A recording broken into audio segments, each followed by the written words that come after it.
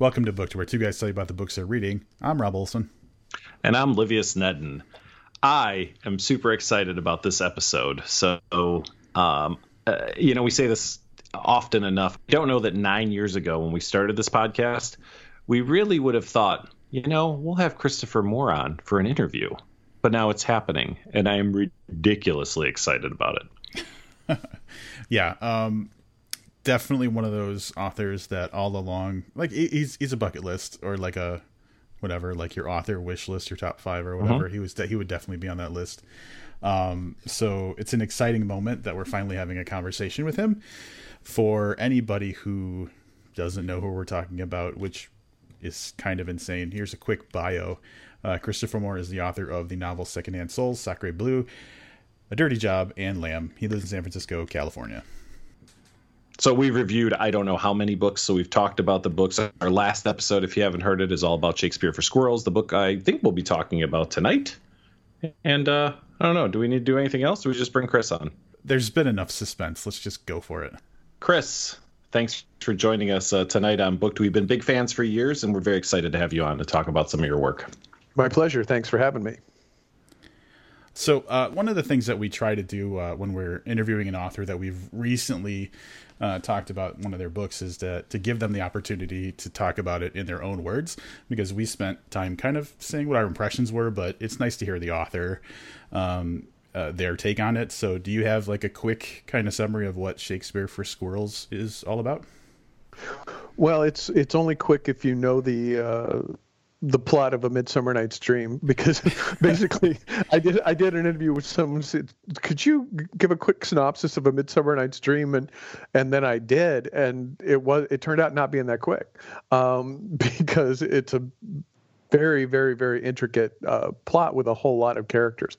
But the quick elevator pitch, I guess, is it's A Midsummer Night's Dream told from the point of view of a shipwrecked fool named Pocket, who has shipwrecked on the shores of Athens and stumbled into the fairy wood and all the goings on. And he also ends up discovering a murder and being forced to solve it in order to save the life of his apprentice, Drool, the giant doofus who travels with him. So that's the short bit of it. If you don't know the plot of A Midsummer Night's Dream, then it takes a really long time to tell you what happens.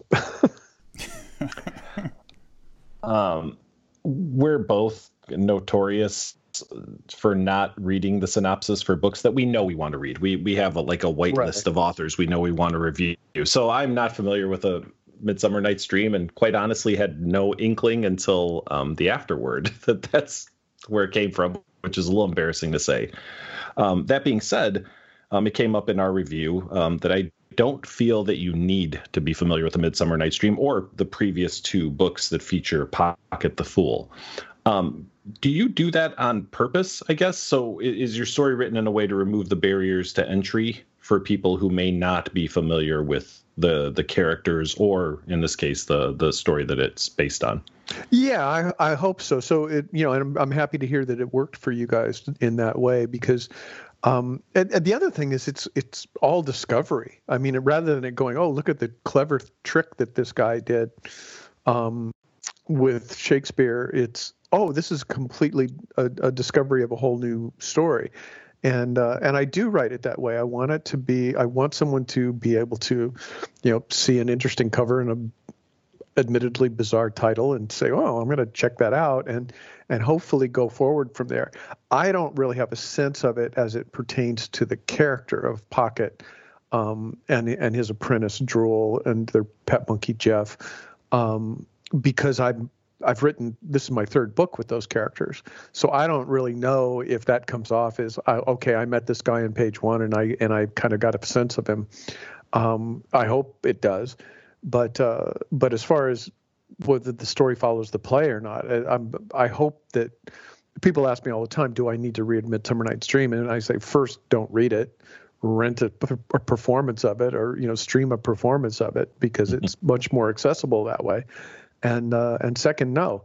And so if that worked for you guys, then yes. And this is a retelling. And in fact, all 3 of my Shakespeare-based books are retellings of King Lear, Merchant of Venice and Othello are sort of put together in Serpent of Venice, and then this Midsummer Night's Dream, and they all diverge so far from the original Shakespeare that it's only the real Shakespeare aficionado that's going to say, "Oh, wow, that's this character, and I recognize this scene." And I try to put the lines in that are sort of normal cultural literacy from each of the plays. Like this play is, "Oh, what fools these mortals be." Everybody knows that line, but they don't know where it came from. Or and it pertained a lot to Merchant of Venice when I did that, because there were tons of lines that came from Merchant of Venice that people didn't know came from Merchant of Venice. So this being the totally not short answer is I yes, I do try to make it so that you don't have to have prerequisites to read the book. All right, so tangentially, I guess, to that question then do you find it easier / more fun? I guess, how do you compare basing a story on, as you said, 3 different works of Shakespeare versus like your original series or the standalone books? Is one easier than the other? Do you enjoy one more than the other? There's a little bit more discipline involved in doing a story that's based on some source work, whether it's the Gospels in my book Lamb, or whether it's Shakespeare in those 3 books, or whether it's history. My book Sacre Bleu is sort of the story of the rise of Impressionism in France in the late 1800s, and so there was a lot of stuff that had to fit at a certain point in time because it happened at a certain point in time, and that is, you have to be more disciplined because you have to color within certain lines, but it also gives you a structure that you have to adhere to, so you're not just sort of waving in the wind going, well, now what's going to happen? You're going to have to be in a certain place at a certain time. So it's a little bit of both. What it does as far as a disadvantage is some of the flaws that Shakespeare was allowed to do, or some of the things that don't translate well from the stage to a novel, become problems you have to solve.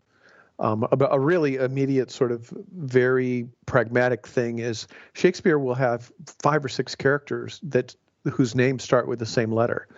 In Midsummer Night's Dream, 2 of the main characters who are almost interchangeable in their personalities are Hermia and Helena. And you would never do that in a novel. In the first day at famous novelist school, they teach you don't have characters whose names start with the same letters, because when you're reading, we only actually physically read about 30% of what we're looking at, and our brain fills in the rest.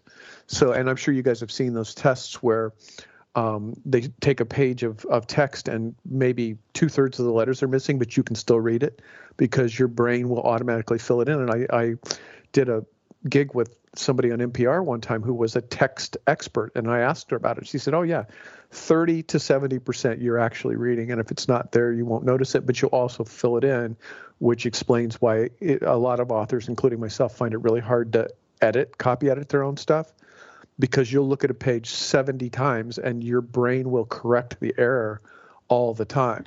You won't actually see that there's a misspelling or transposed letters or something like that. So where the hell did I start with this answer? So basically the sometimes the translation of a work that it's based on,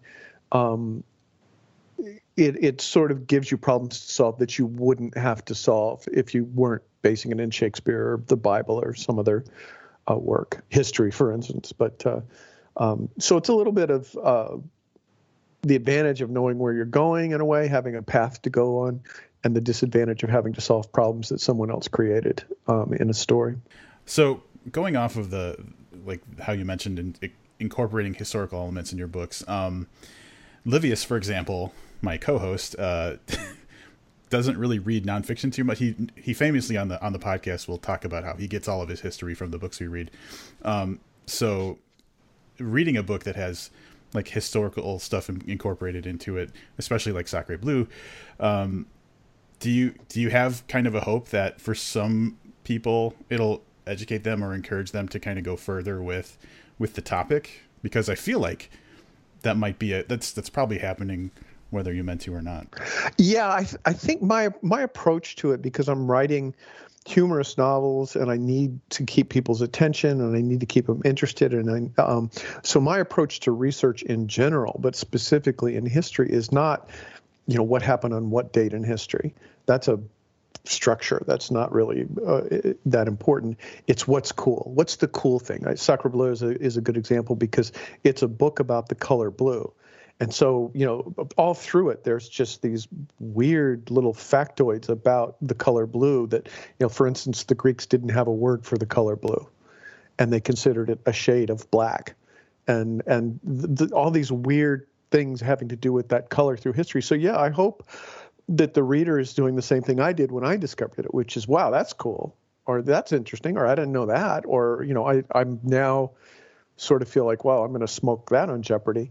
But I suppose that there's a certain amount of informing, but for me, I feel like I'm sharing something that I learned, and an enthusiasm and an excitement that I might have learned about a certain period or era that I'm writing about. With the Shakespeare books, it's a little different, because I've changed the time periods, either because it's completely irrelevant, as in Midsummer Night's Dream. There is no historical Athens that's an analog to what's in the play. I mean, it literally has mythical creatures in it. It has, not only the king and queen of the fairies, but the Duke and Hippolyta, or the queen of the Amazons, and a Greek hero, Perseus. So although in his dotage, evidently. So, there's no historical discipline to it, and there was no mythological even discipline to Shakespeare's writing of it. And King Lear, the historical analog for King Lear was the 4th century BC. So the grand Norman castles that we sort of envision when we see performance of King Lear, they didn't exist at that point. It would have been, a wooden and mud fort at best. So I said it, I think, in the end of the 12th century in Britain. And the same thing with Merchant of Venice and Othello. Those plays are set roughly about the 16th century. And I set them at the end of the 13th century because it was more interesting to me. There was cooler stuff going on. The Crusades were going on, and Venice was financing them and stuff. So, and so I think relative to that, the reader will find things that are interesting. Serpent of Venice, actually, there was a big war going on between, and it was 70 years ongoing, between Venice and Genoa, who are on either side of the boot of Italy. And what was a great gift to me is that that's the war in which Marco Polo was taken prisoner, and he gives the oral history of his life, the adventures of Marco Polo. He dictates to a guy in prison while he's a prisoner of war with Genoa.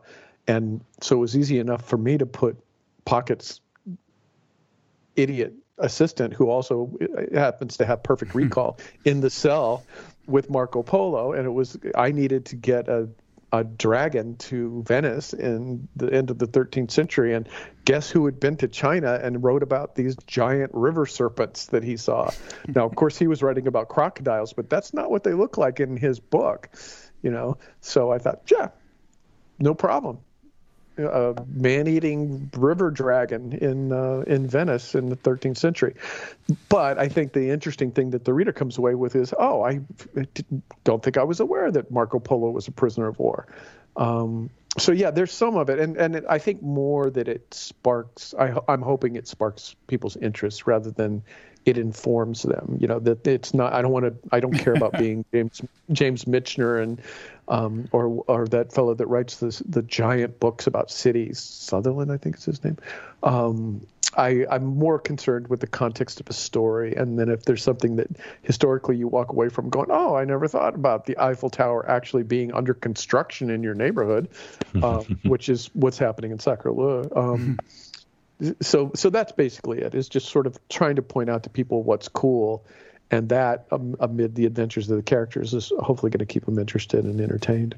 There's going to be a couple times throughout this conversation where I straight up compliment some shit that happens in your books. So apologies for the overt flattery, but don't suck up, please. since it came up, I've of all the books that you've read, one of the ones that I'm most impressed with from a layout or a typesetting perspective or whatever is Sacre Blue, because of the blue color of the ink that's in there and stuff like that.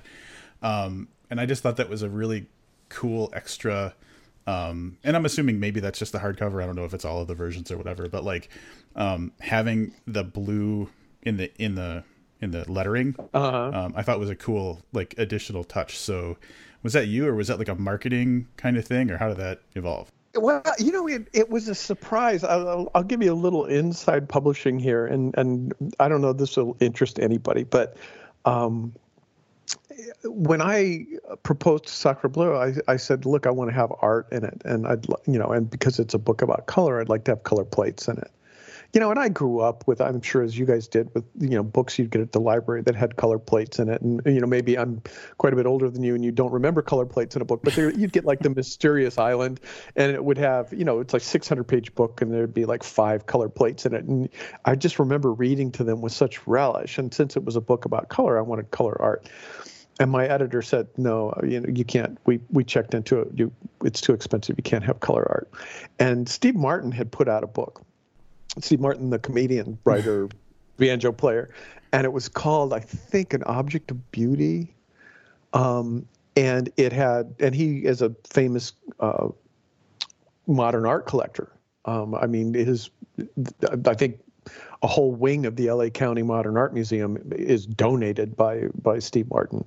And so he had these color art in it. So I bought a copy of that and sent it to my editor and her boss, my publisher. And I said, well, I understand why you possibly couldn't afford to put color art in my book, but I sell a lot more books than Steve Martin. So should I just be talking to his publisher? And they went, as it turns out, we can do color art. And so that was sort of the me being a dick, but also this nice surprise that they came back with. I didn't ask for the ink to be blue, but once they were setting the pages, they were color printing the pages. It was nothing for them to do all the ink in blue. And I will say that my editor and my publisher, for all the. My first agent told me on my first day I talked to him, he said, remember, publishers are the enemy. But they've done some really cool stuff with my books. One of them, A Dirty Job, is about a guy who gets the job of being deaf, and he collects soul objects, those objects that are prized by a person or with a person that take on their soul and they glow, but only he can see that they glow. Well, when they put out the paperback cover of A Dirty Job, they put the title in glow-in-the-dark ink, and they didn't tell me. And so, like most people, I discovered it one night. Wow. It was sitting on my nightstand, and I went, "Holy shit! It's glowing!" So they kind of do some cool stuff like that. And the blue ink in Sacre Bleu, I would love it to have been my idea, but it was basically something that I enabled by being a kind of little baby throwing a tantrum, I guess would be a good analogy. But it's definitely the prettiest book that they've ever put together, and that was certainly a team effort, from the cover art, which I had to fight for, and because it has a cartoon naked girl on it, to the blue ink, to the color art that's in it. It was really, it's a nice achievement of publishing. It's got antique maps of Paris on the what are you called, the end papers, so yeah, thank you. It's a nice book. I will pass on your compliment to my publisher, who we fought tooth and nail to make a nice looking book. You can just be like, see, I told you. Well, that's kind of what it was with the cover. The cover was, they kept bringing me these really stupid cover ideas, and I oh gosh, I'll tell you this story. It was like the head of sales, I think. And we were all meeting. I had done a graphic novel that was god awful, I was appearing at Comic-Con in San Diego, and we were at this restaurant across from Comic-Con, and there was a bunch of monkey mucks from the publisher there. and they showed me, they said, this is going to be the cover. And it was not anything remotely what I wanted for the cover. And I had already, I tried to get a Mocha Painting, who is famous for doing like the Jobs Rolling Papers poster that was sort of a Renaissance thing in the 60s, but Pretty Girls is what he did.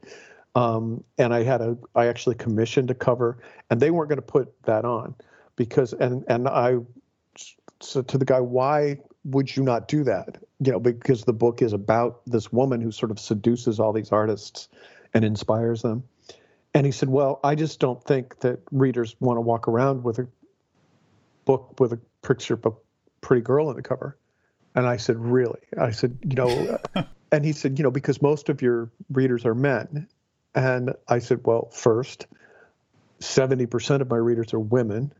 And second, I want you to walk across the street to that convention center and do a lap, and then come back and tell me that that guys don't want to look at pictures of pretty girls on the cover of something. Just take a lap. And I basically had this poor guy backed up against a post, but it was very stressful, and I fought him tooth and nail, and finally got the cover on it. Then they put this like censor ban across the front of it.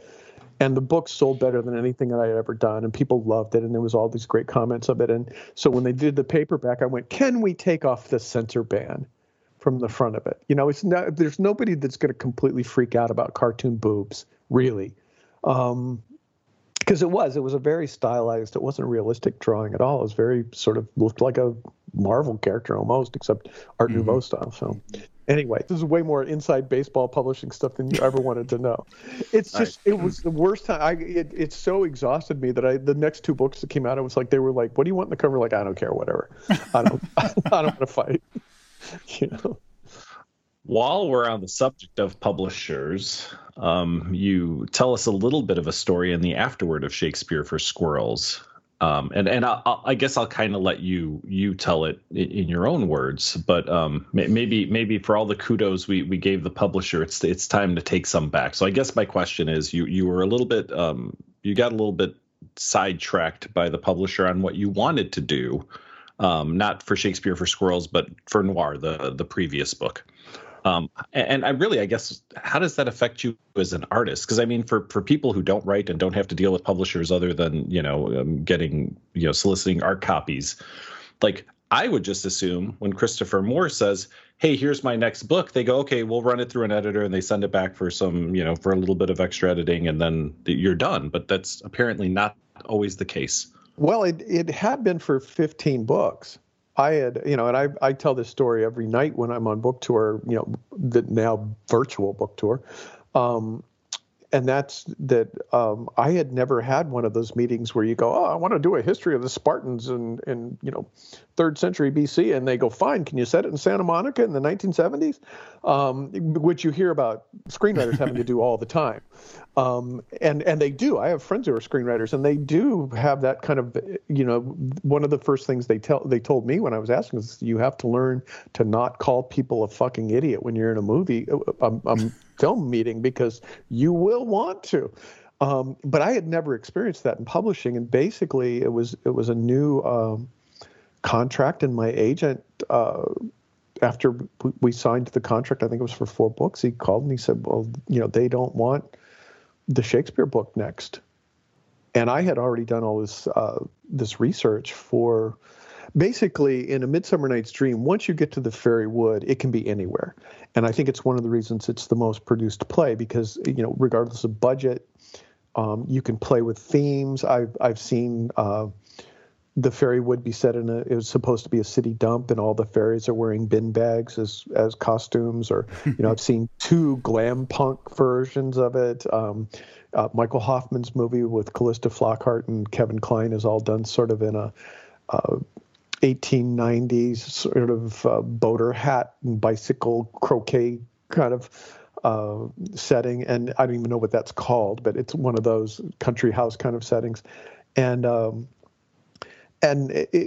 I thought, well, I need to bring something different to it, and maybe something that's a challenge, though, because I've tried to not write the same book, every time, even though some of them end up in a series. And I thought, well, I'll take Pocket 2 to Athens, but when they go to the Fairy Wood, it'll be Golden Gate Park in 1947. And everybody's going to be talking like Edward G. Robinson and George Raff and Humphrey Bogart from a gangster movie from the 1940s. And, the dames are all going to be dames and the guys are all going to be guys. And it's, and he's going to have to experience sort of the culture shock of not only are there fairies, but there's time travel, and he doesn't know what an automobile is. And that was kind of good. And so I'd done quite a bit of research on 1940s San Francisco. So then my agent calls and he says, well, your editor's going to call and congratulate you in a minute, and they don't want to do the Shakespeare book next. And I was like, oh, okay.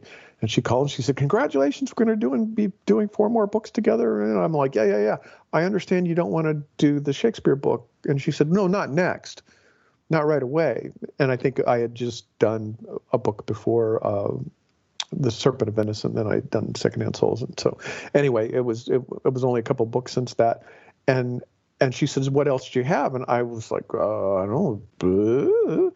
And I thought I did a book in 2000. I wrote it in 2000. I think it came out in 2002 or 2003 called Fluke. And it was about marine mammal researchers and humpback whales, and weird stuff happens to them. And I've always wanted to do another one because the research was a gas. It was fantastic. I got to hang out with scientists and get in the water with whales, and it was very cool. So I wanted to do another one. I thought, well, I could do another whale book. And there's always like a big dead air thing on the phone with people from New York because they don't really trust anything that's outdoors. And if it is outdoors, it should fit in Central Park, and there's hardly any whales there at all. So they're like, yeah, what else do you got? And I kind of thought, okay, I'd done all this tough guy talk research for Midsummer. I said, well, I could do a Maltese falcony kind of thing. And my editor goes, yeah, go with that. And I said, go with what? She goes, yeah, go with the Maltese falcony kind of thing. And I said, you want me to write a book based on a Maltese falcony kind of thing, as opposed to the 10-page proposal that I sent to you? And she says, yeah. And I'm like, okay. Now, so at one level, that's a great amount of confidence. It's like, a Maltese falcony kind of thing. You've got this. Go. She didn't ask any questions like how you're going to make it work or what's it going to involve or what's the plot or anything like that. And I stayed on total radio silence for like a year or two. I was like, how's the book going? Great. I wouldn't say shit about it. So it was like, so they were in New York, they were going, because I know that they're having meetings all the time going, well, in the spring of 2020, we're going to release this. And they're talking about it a year ahead about, what's that about, Jennifer? And she'd go, no fucking idea. It's a Maltese falcony kind of thing. So anyway, but I had already used up all my noir stuff in noir. And to her credit, I'm really happy with how noir came out. I don't know how. I can tell you that this thing that ended up Shakespeare for Squirrels, which was not always the title, would have been a much different book than it ended up. And so when I sat down to write this one, I was like, well, I don't have that cool conceit of time travel to put in it, and I feel my mind had told me, well, you've already done that, and so I just sort of went straight at A Midsummer Night's Dream, which I think consequently just made this book short, and it made it a little bit easier to write because I wasn't trying to deal with these two very distinct dialects, with one being fake 1940s gangster and fake American coherent Shakespearean English, because my stuff is not hard to read. It just sounds Shakespeare-y. There's the odd thee and thou put in there just to go, oh yeah, that sounds completely Shakespeare-y. But if you actually look at a page of Shakespeare next to it, it's like, this is nothing like that, which I think is a relief to people who have a little bit of a phobia about Shakespeare. So what the hell was the question? The publisher's pushing you around, yeah. Right. So, and don't get me wrong. This is, my editors over the years, and I've been with Jennifer Burrell since 2000, since right after Lamb. So I've done 10 books with her. She's very light-handed with my stuff. Almost nothing gets changed from the time I turn it in. My first drafts minus quite a few grammatical and spelling errors. But other than that, she's very light-handed. And I've been fortunate in that way with all my editors, which I think was kind of why this was a bit of a shock. But it was more something that was done. You can always tell when it comes down to this was something that somebody said in a meeting, and it was completely based on a business model and had nothing to do with anything creative. And that happens less, I think, in publishing than it happens in film and for screenwriters. You don't end up doing a lot of work because it was someone's turn to talk in a meeting and they didn't have anything to say, so they said something phenomenally stupid that's going to cost you 6 months more work. Which I've had happen, and I actually called somebody on the carpet in a meeting in Hollywood one time when somebody said something and it was going to be like 3 more months work for me, and I go, "Do you really mean that, or was it just your turn to talk and that's what you had to say?" Jesus. Oh man. and they were sort of like, because the answer was yes, it was just my turn to talk, and I hadn't really thought it through, but no one's ever called me on it before, so I got fired from that job anyway. But that was the story. But my editor, she's been lovely over the last almost 20 years. I've been working with her, and that was one of the few times when I got sort of sidetracked by something that somebody, the powers that be somewhere, decided I needed to do something differently. I'm going to switch gears a little bit because this is something that came up, and I think that because we've been doing this podcast for almost 10 years now, and any book that you've come out with since we started the podcast has been reviewed by us. So we've had conversations about multiple books of yours on the podcast. And I think we tend to come back to characters a lot when we're talking about your books, because you write your characters very well. And oh, thanks. Going deeper into that, the example I can think of is like you read through a book where, the protagonist has a very specific style to them, and then other characters in the book are kind of just a little derivative of that, or like influenced by the way that character acts. So they all seem kind of the same. And that is absolutely not the case with your books. It feels like, at least to me, and I think Livius would agree, your characters are always very uniquely themselves. So what is your process like for fleshing out your characters, I guess? I had the benefit of a very, very good teacher, a guy named Shelley Lowenkoff, that I didn't have in college. I took some extension courses at UCSB, and I had to drive like 3 hours to get there or something like that, from where I was living in Central California. But I had met him at the Santa Barbara Writers Conference, and his deal was start with character, and for every single character you write, you have to know what they want and what they're willing to do to get it, even if they don't know it themselves. And that really helps you inform what you're going to have a character say in even the most minor situation. It gives a hidden agenda to everything that everybody says, and therefore it sort of gives a layer to it. And when you're writing comedy, to have a layer to what people are saying, it fleshes it out. It gives you a sense of there being more than, okay, it's her turn to talk or it's his turn to talk. And so I think that there's that. And I sort of use, I guess, a bit of the Stanislavski method that actors use, of trying to empathize and using sense memory of saying, and I've been in these situations. And for the longest time, I wouldn't take pictures when I would go to do research.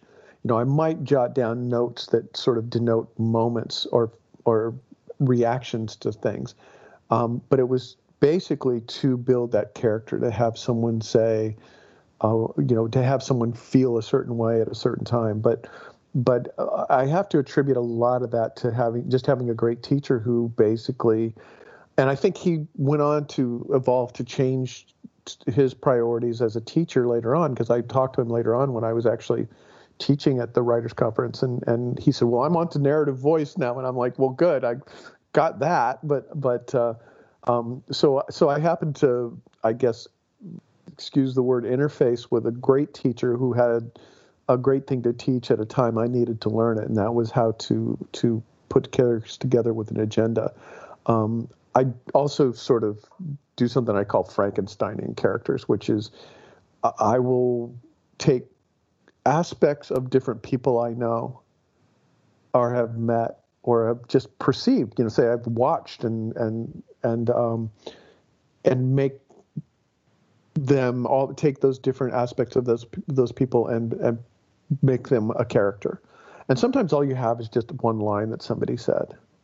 And you go, okay, that's going to build a character. That was really operant when I was writing Lamb, because I had to do these 13 apostles. And some of those guys don't even have a line in the Bible, or they'll have one line and you have to build the entire character from one line or one scene that they're in. And so consequently, you have a lot of doofuses among the apostles, because let's face it, a lot of the Gospels is Jesus going, why are you guys not getting this? Let me give you another parable.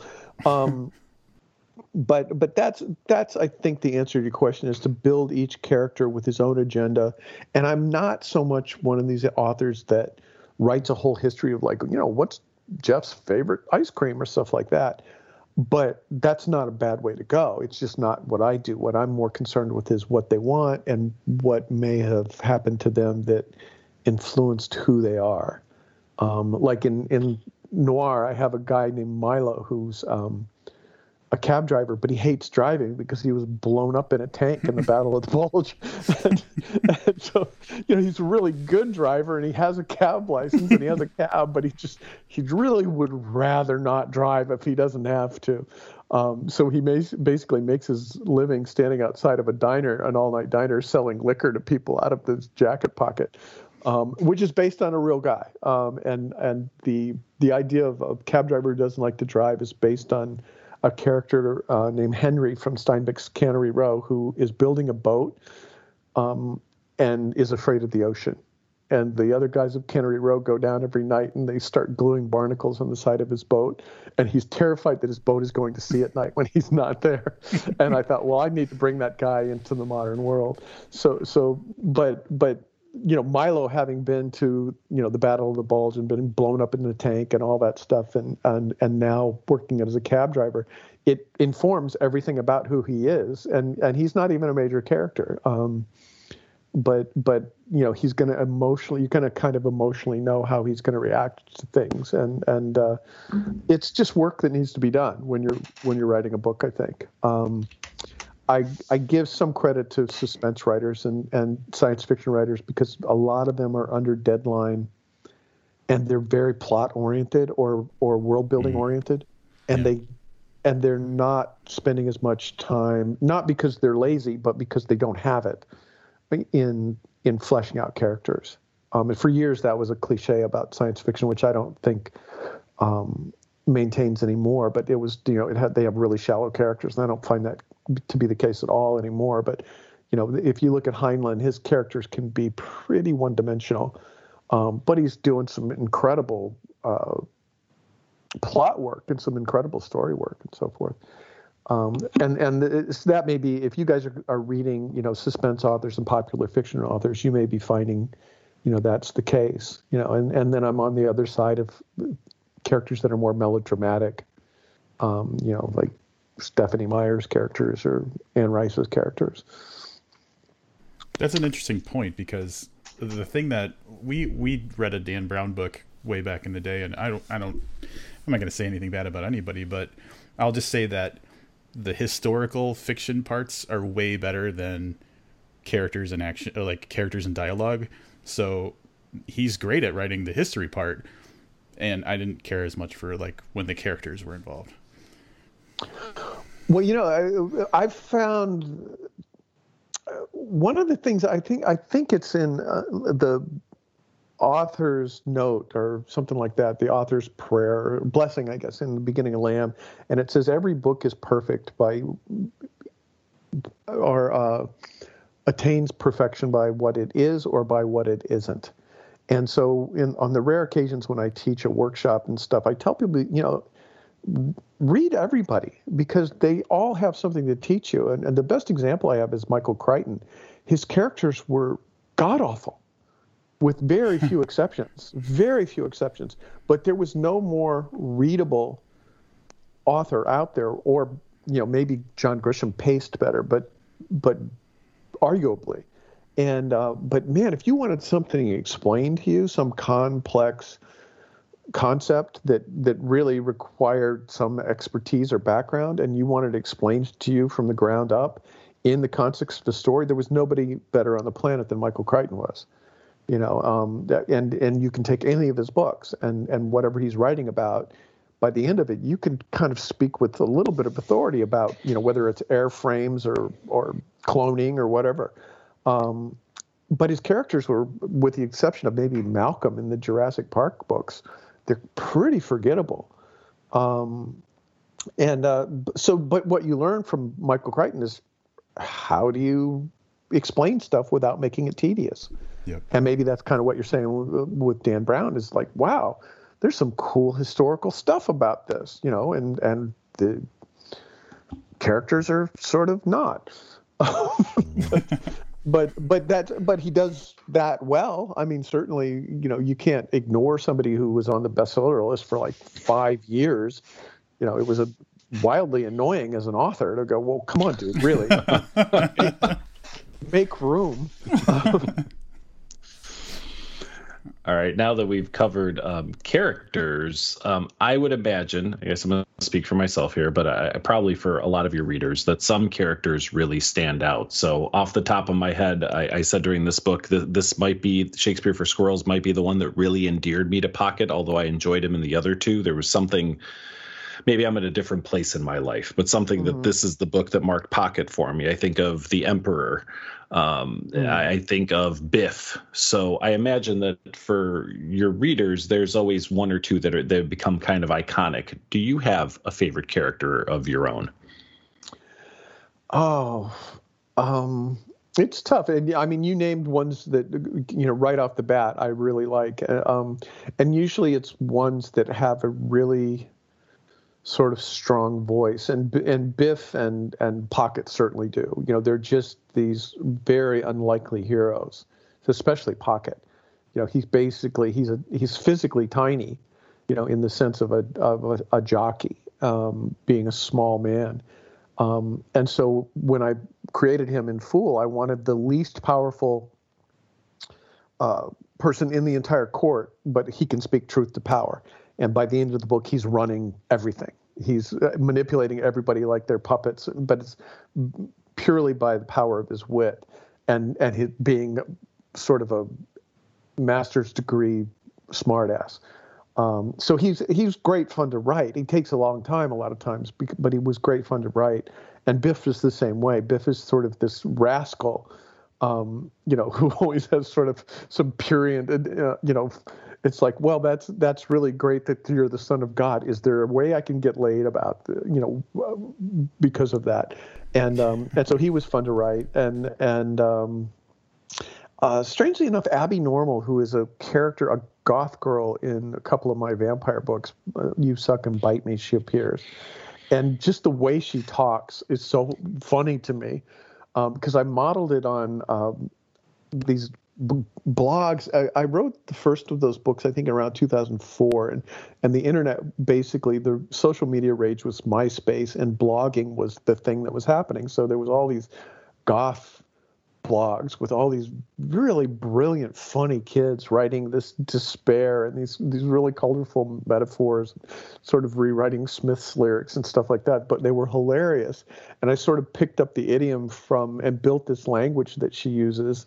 About he is the dropped black bean burrito of my despair, and that kind of shit like that. And she was so much fun because she could just take anything that would be very normal and make it dire and horrible, in a very dramatic sort of wrist to forehead way. And so, I'd say if I had a favorite, it would be Pocket. But those three, Pocket and Biff and Abby Normal, were probably the most fun to write because of them being so over the top and silly and either dramatic or comic, depending on which character it is.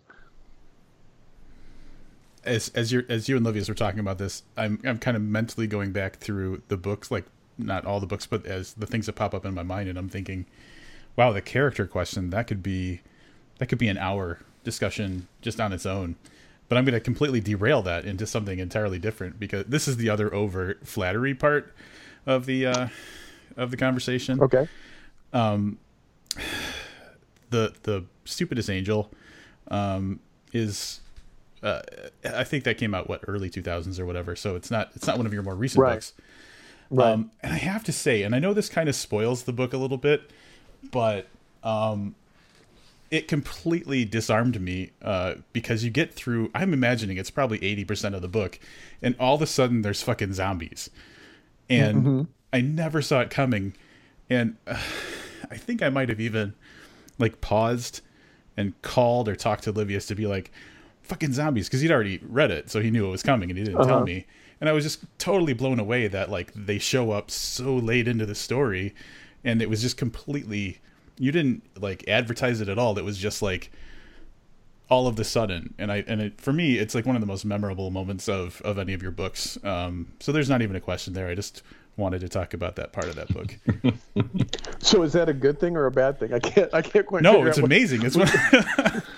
I was like, I can't believe this son of a bitch pulled off dropping zombies into this, and it was so great. It was a great moment in the book, and it made me love the book so much more. So it was just such a like surprise. It just shocked me. It was great.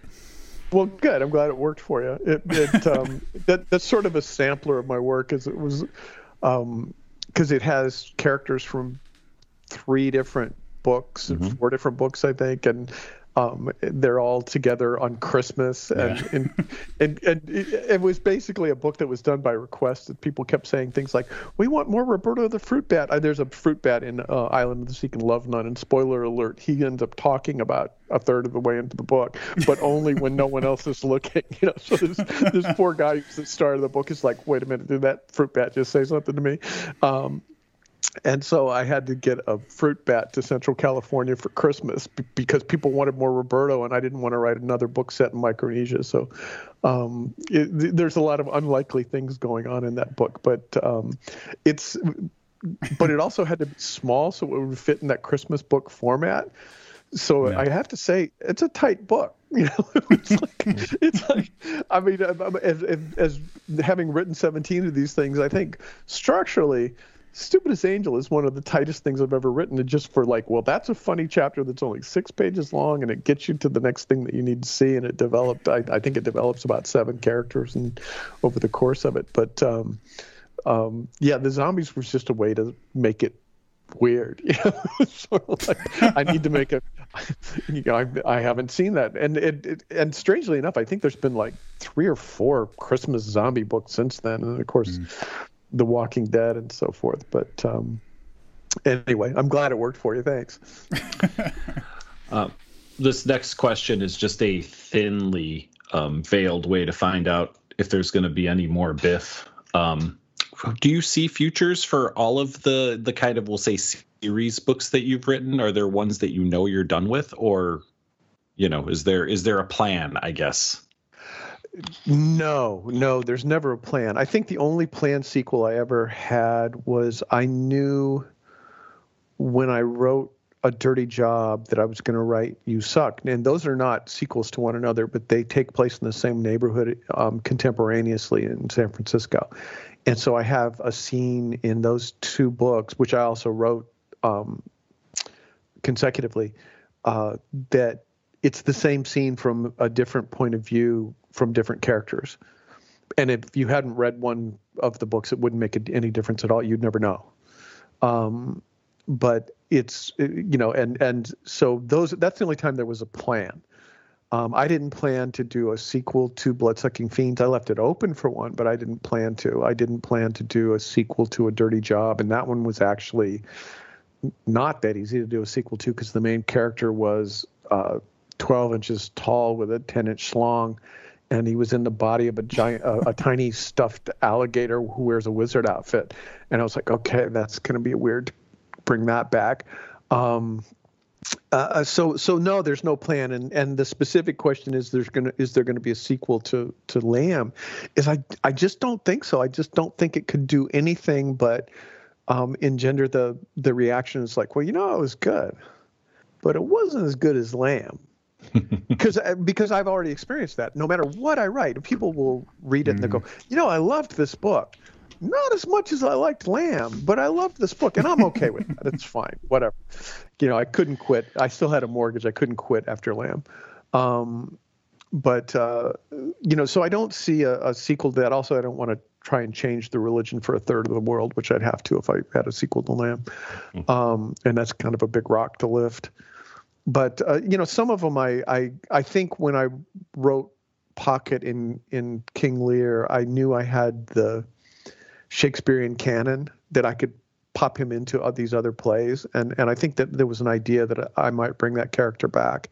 And even now that I've written him into 3, I don't want to write him for a while, but I might, in the future.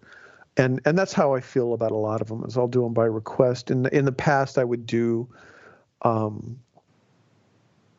people now call them shared world books, but it would just be simply, I would be on deadline and I would either be out of money or out of time. So I didn't have time to do research. So I would set a book in the same town that I'd set a previous book, or I'd set it in the same neighborhood as I'd set a previous book. And sort of to the delight of my readers and to the dismay of Hollywood, I would have characters wander in and out of other books, which, readers love. It's like, oh, an Easter egg. I know that character from this other book. And I liked that. Stephen King would do that. And I would like, that's so cool. But Hollywood hates it because they're like, no, we own that character and you can never use it anywhere at all, even if he just shows up in the street corner in another book.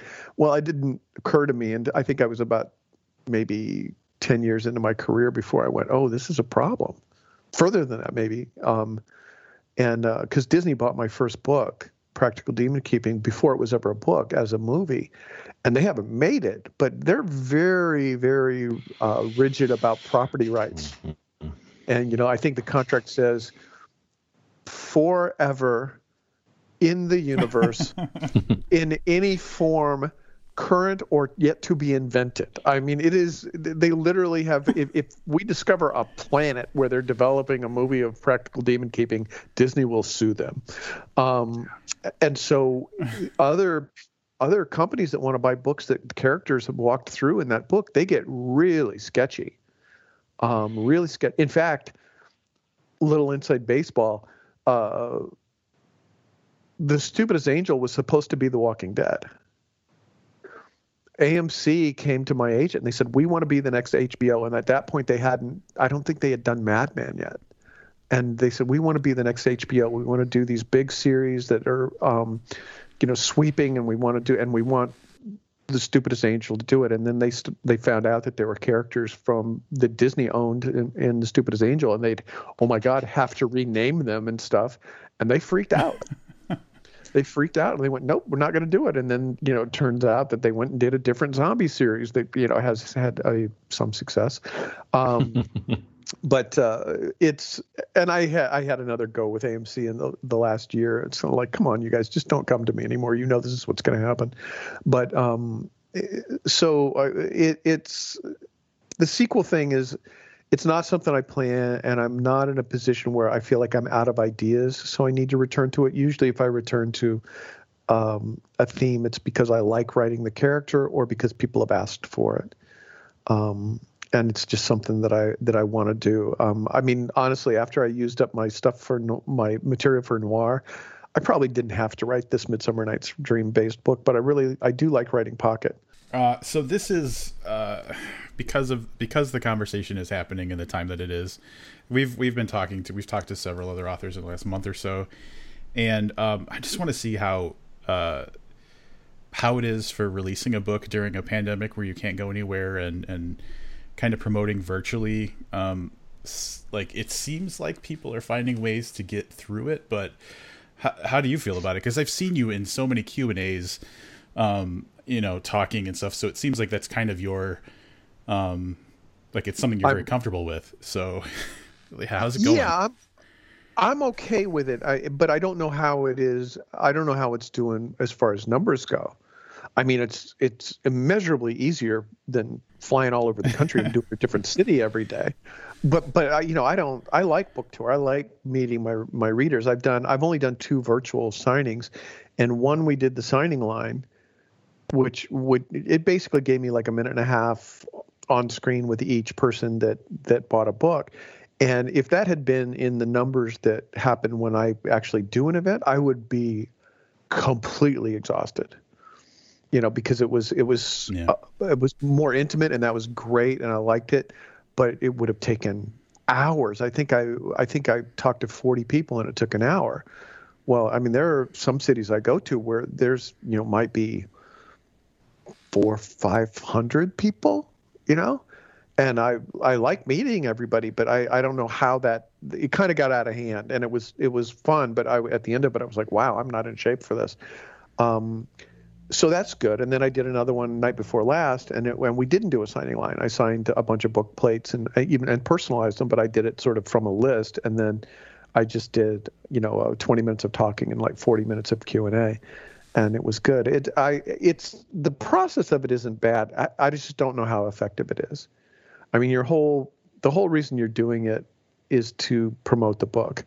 And I know it sounds very mercenary, and you're never supposed to talk about that, but that's what you're trying to do. That's why the biggest events I have, I do in the first week that the book's out, because you want to make a place on the list and stuff like that. It's very strategic and businessy and doesn't sound artistic at all. But the reason I like to do it is because I like meeting my readers, and at this point, meeting any other human being seems like a good idea, because I'm locked in the house with my wife, and we're just like, when am I going to murder him? It's weird. It's all weird. It's weird. I'm not getting any work done on the book that I should be working on. And you would think, well, this is perfect. I think as a writer, I can tell you, I was like, they talk about sending you to jail, and it's like, and then they're going to put you in solitary confinement. And I'm like, I would get so much done. But it turns out, no, it's sort of like, yeah, you're going to be locked into your house and you can't go anywhere. And it's like, well, I should at least finish a book during this time. Nope, I haven't done shit. And it's dismaying to me, but the other authors that I'm in contact with are having the same experience. I think you're supposed to be okay, and you're not creatively.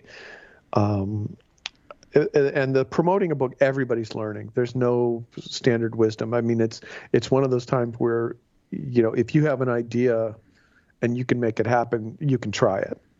And that's what everybody's sort of doing. And obviously, with all the late night hosts doing their shows by Zoom or some facsimile thereof, and in fact, news shows all being done and business shows all being done from people's homes, you just adapt to that. And people, I think, have become accustomed to it. It would be more interesting to me to hear what readers think about it.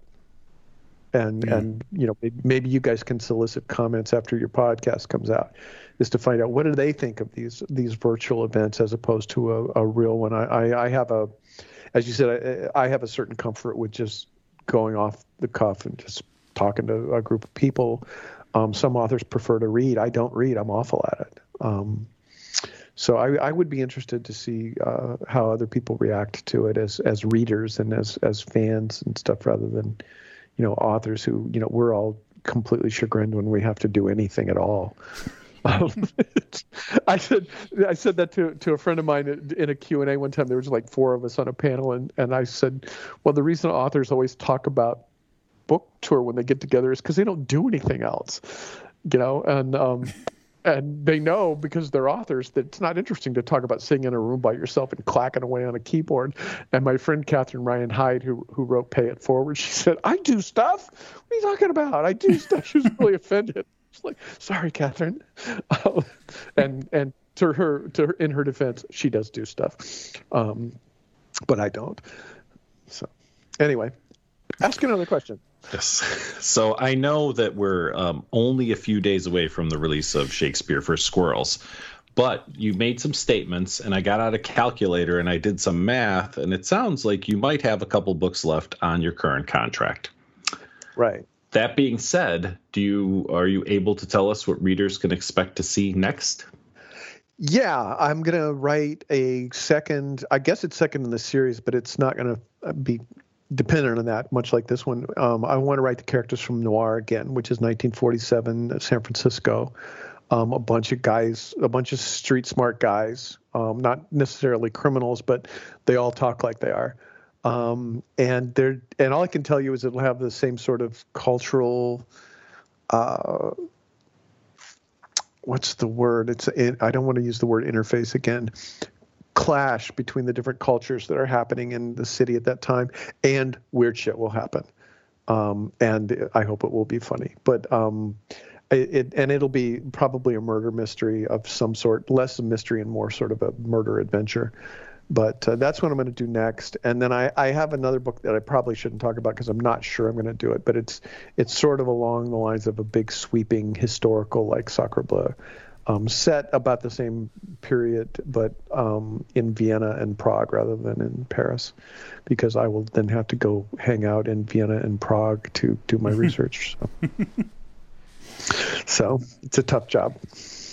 I've always liked the bits of, because you mentioned going places for research, like I remember back, I think it was Sacre Bleu, when you were posting a lot on social media about your experiences of doing research. So that's a fun thing to see from an author, to kind of get a peek behind the curtain of how the research process is going. So I like that. It's it's fun to do, and because I write comedy, I don't think people understand it. But because I did an interview with the book reviewer from the Washington Post today, and he said, "Why don't people write funny novels?" And I think, and my answer was, because it's hard, and that sounds really self-serving, but it's not. I really think that's why people don't write. I mean, if you could write a funny book, why would you not write a funny book? But what I don't think people understand is that, because they go, why do you do this research? You're just writing these funny books. That's how I write funny books, because my comedy is reactive. And so when I'll go and see places and I'm seeing them with fresh eyes, my sort of default setting is to come back with something funny, or just something funny will occur to me and I'll write that down, So the research that you would think is going to find out what something looks like, which is certainly true, or how people behave in a certain situation, which is certainly true. But it's also in what's funny and what hits me in a way that I think is funny. And I'll give you an example of that. I wasn't even going to go, when I was writing Lamb, which is set in first century Israel. I was like, I don't need to go there. All the people that I'm going to be writing about have been dead for 2,000 years. There's nothing to observe. And my wife goes, no, you need to go. You always get something when you go on these trips. You need to go to Israel. And I'm like, okay, I'll go to Israel. And then she took off to Hawaii with a girlfriend. So I'm like, all right, what was that about? But anyway, I was in what used to be Judea, near the Dead Sea, and which is very appropriately named. And also in Judea is Jericho. But everything in the Dead Sea, I've been to all the American deserts, and there's stuff in the American deserts. So there's saguaro cactuses and Joshua trees, and there's all kinds of life there. In the Dead Sea area of Judea, there is nothing. It is just like the surface of the moon. And there's a scene in one of the Gospels, I forget which one now, where Jesus heals two blind guys in Jericho, which is in this area.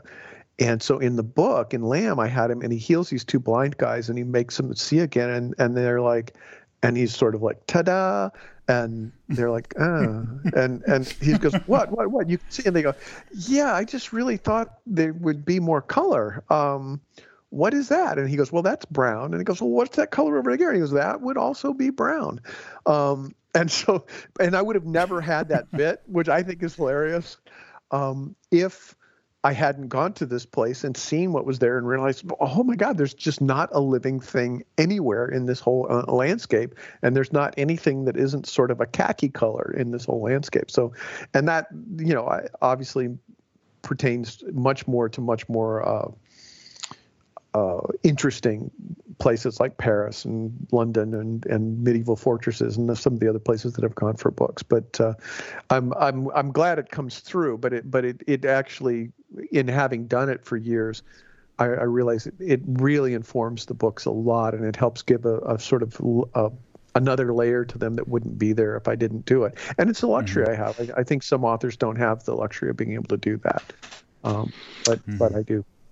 I'm glad you told that story. Some time ago, I was listening to a podcast, and it wasn't Adam Sandler that was on the podcast, but it was someone that knew him, and he had told a story about the movie 50 First Dates, which was set somewhere ambiguous, right? And Adam Sandler told him, like, hey, it'd be really cool. What if we set this in Hawaii? And he kind of gave some reasons, and they said, that sounds like a great idea. So they kind of rewrote it and set it in Hawaii. And it turns out that Adam Sandler had decided before that movie he wanted to go to Hawaii. And that for his subsequent few movies, that's what he did, is they'd pitch him a movie and he'd go, oh, that sounds great, but what if we set it in this locale so he could vacation? So I'm glad you told that story, because that's what I thought too. I was like, oh yeah, you're going to, wherever, Vienna. Like that's cool. You don't need to go to Vienna for that. So I'm glad that you clarified that a little bit, because now I think whenever I hear someone is doing something for research, that it becomes that opposite thing. Like, I'm going to set a book there, so I have an excuse to go there and hang out for a week or two. I read an article years ago in Esquire. I mean, I think I was still a kid, and it was talking about the title of the article was Writing for Deductions. And somebody had gone through, I want to say it was like a Sidney Sheldon book, and all these different restaurants that he eats at. And there's another suspense writer, a contemporary suspense writer, who does this too. And it's like, this dude is having this $1,000 meal, and he can take it off his taxes because it's in the book. And I can admit somewhat to have done that, but not for tax reasons. I can. One of the things that you realize early on when you're writing novels is that you could spend your entire life in a room by yourself. And if you're ever going to have experiences in your life, and you're going to be a novelist, you're going to have to go look at stuff. You're going to have to go do stuff that pertains to the book. So yeah, my book Fluke I had lunch with a friend who had been to an island in, I want to say it's the Tongan archipelago, but it was an island called Rarutu, or the Scooby Island as I call it, because it's Rarutu, where you can swim with humpback whales, which you can't do in American waters. It's against the law. And he had been in the water with singing whales. And I was like, I want to do that. And he goes, well, I know a whale scientist. Here's his address. And anyway, by a whole lot of sort of letters and sending books and begging and so forth, I ended up getting on a research permit for a whale research firm, I guess. Not really a firm, but a group in Hawaii. And I got to do all this stuff and hang out with these scientists. And it was a great experience. It was an awesome experience. So it was really a book that started out with, I want to get in the water with humpback whales. How do I do that? if you've got like 4 books, you can send them off to a scientist and go, hey, I've got these 4 books, which I think is how many I had, 6 maybe at that time. And it's like, can I come and talk to you about whales? And they're like, sure, come on over. You seem legit. So there is, and I'm not so sure that Sacre Bleu wasn't about being able to live in Paris for a couple of months, but it was more than that. It was 2. That was a great, great time in my life. Was living in Paris for 2.5 months, but it was also, I wouldn't have been able to write the book without having done it. And I think the book is, I'm pretty proud of how it came out. So, but sometimes you got to do that. I watched a movie the other night. It was like, okay, the only reason that they did this is they wanted everybody in the cast. They went, we're going to go to this site. And then I watched another one that was set in Dhaka, Bangladesh. And I was like, there's no way that anybody went, yeah, we want to go to Dhaka, Bangladesh, because the movie convinced me there's no way I ever need to go to Dhaka, Bangladesh. Anyway, sorry. Didn't mean to dish Dhaka, Bangladesh, all you Dhakkans. We're big there. Oh, are you? Lots of download numbers. No, probably not. I don't know, but I'm going to assume probably not. Yes, and on the Paris note, I am heartbroken. So 10 days from now, I was supposed to go to Paris for a week, and that trip was canceled. Apparently, there's something going on where travel is difficult, right. And so. Oh, I'm sorry. Have you been before? Yes, twice. Oh, yes. Okay, cool. Twice. So, but I've been. So here's the problem: when you plan really well, you book a trip like 10 months in the future. So then it's on your mind, right? Right. I'm going to go back to Paris someday, but like I have a date, and that date is May 15th, and then obviously that. Oh man, I'm sorry. That's thank you. I appreciate it. You mentioned having a couple of virtual signings. Is there any like events that you want to plug Well, if anybody wants to know what I'm up to, you can just check me out on Twitter. I'm at the Author Guy. Don't forget the Author Guy, and all the events will be listed there. Where my books are available are listed there. You can find me at chrismoore.com, and I'm the Author Guy or Christopher Moore on Facebook. But Twitter's the main place that I'm active because everybody was so freaked out on Facebook that you might hurt somebody's feelings all the time that I kind of quit doing much there. So anyway, I'm not in the secret. I'm not hard to find, I guess. Well, Chris, thanks so much for taking a good chunk of time out to talk to us about Shakespeare for Squirrels. We've been in like the 9 years that we've been doing this podcast. We've known that one day we were going to talk to you. Like it was just one of the we eventually we're going to get there. So this is a very nice moment for us, and thanks for doing it. Oh, my pleasure. I'm glad I could do it. Let's do it again. I'll try and think of new stuff to say. Give me a year or so and let's do it again. Excellent. Well, just as I expected, what a terrific interview. That was really awesome. That's honestly so we've interviewed a ton of people, and one of the beauty, so we always prepare questions, but the questions don't dictate where the conversation goes. And the more off script or off plan we go, usually the better the conversation gets. And so like of all the things that we, expected to hear from him, like the the shenanigans that go on in publishing wasn't something that I was, ready for. So that was an excellent part of the conversation. I mean, the whole thing was great, but like these little things popped up that I didn't even think, oh, we'll be hearing him tell stories of the ups and downs of the publishing industry. So yeah, very, very cool. Publishing is one of those weird things. It's like when you were a kid and you thought all the adults had their shit together. Like as a reader, like you assume that the big publishing houses, right? Like they all have their shit together, and it's great to hear somebody kind of, watch them peel back the curtain a little bit so you can see that they're boneheads just like the rest of us are. Now, the thing that surprised me, and maybe it shouldn't have, I don't know, was that I feel like I fanboyed a little more than you did, or maybe a lot more, but I definitely fanboyed more than you did. This is what happens. So we go into some of these, and I hate to admit this publicly, right? But like sometimes I get nervous beforehand, and again, it's because I've spent hours and hours with somebody's work, and I've been a fan for years and years, and I'm always nervous right up until the point where we like legit get started. So I'm nervous and like getting that awkward like greeting over and doing that. But the second we get into it, like I have a good way of going into, I think, a mode that makes me maybe seem a little more relaxed than I am. Mm-hmm. And I think that sometimes you have the opposite. Like you were totally cool beforehand, but I feel like in some places in there, maybe it was getting to you. Well, yeah, I think there's, I don't have much of a soul. And so like it's like a caged animal, and like when it has the opportunity to come out, like if there's something that I'm like genuinely excited about, I think it like, like it freaks out when it gets out of the cage. So that's how I'd explain it. Either way, wonderful, terrific interview. And maybe we'll do this again in a year or so when he has another book coming up. Yeah. So we're at a point where this whole year building up to now has been very structured and planned out.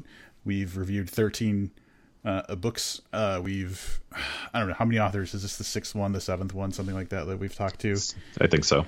And there's a little gap coming up where we're not sure exactly what's going on, partially because Livius's travel plans got decimated along with his heart. Dashed upon the rocks. So we know we're going to be doing a booked live where we're going to do a live stream and then make it an episode.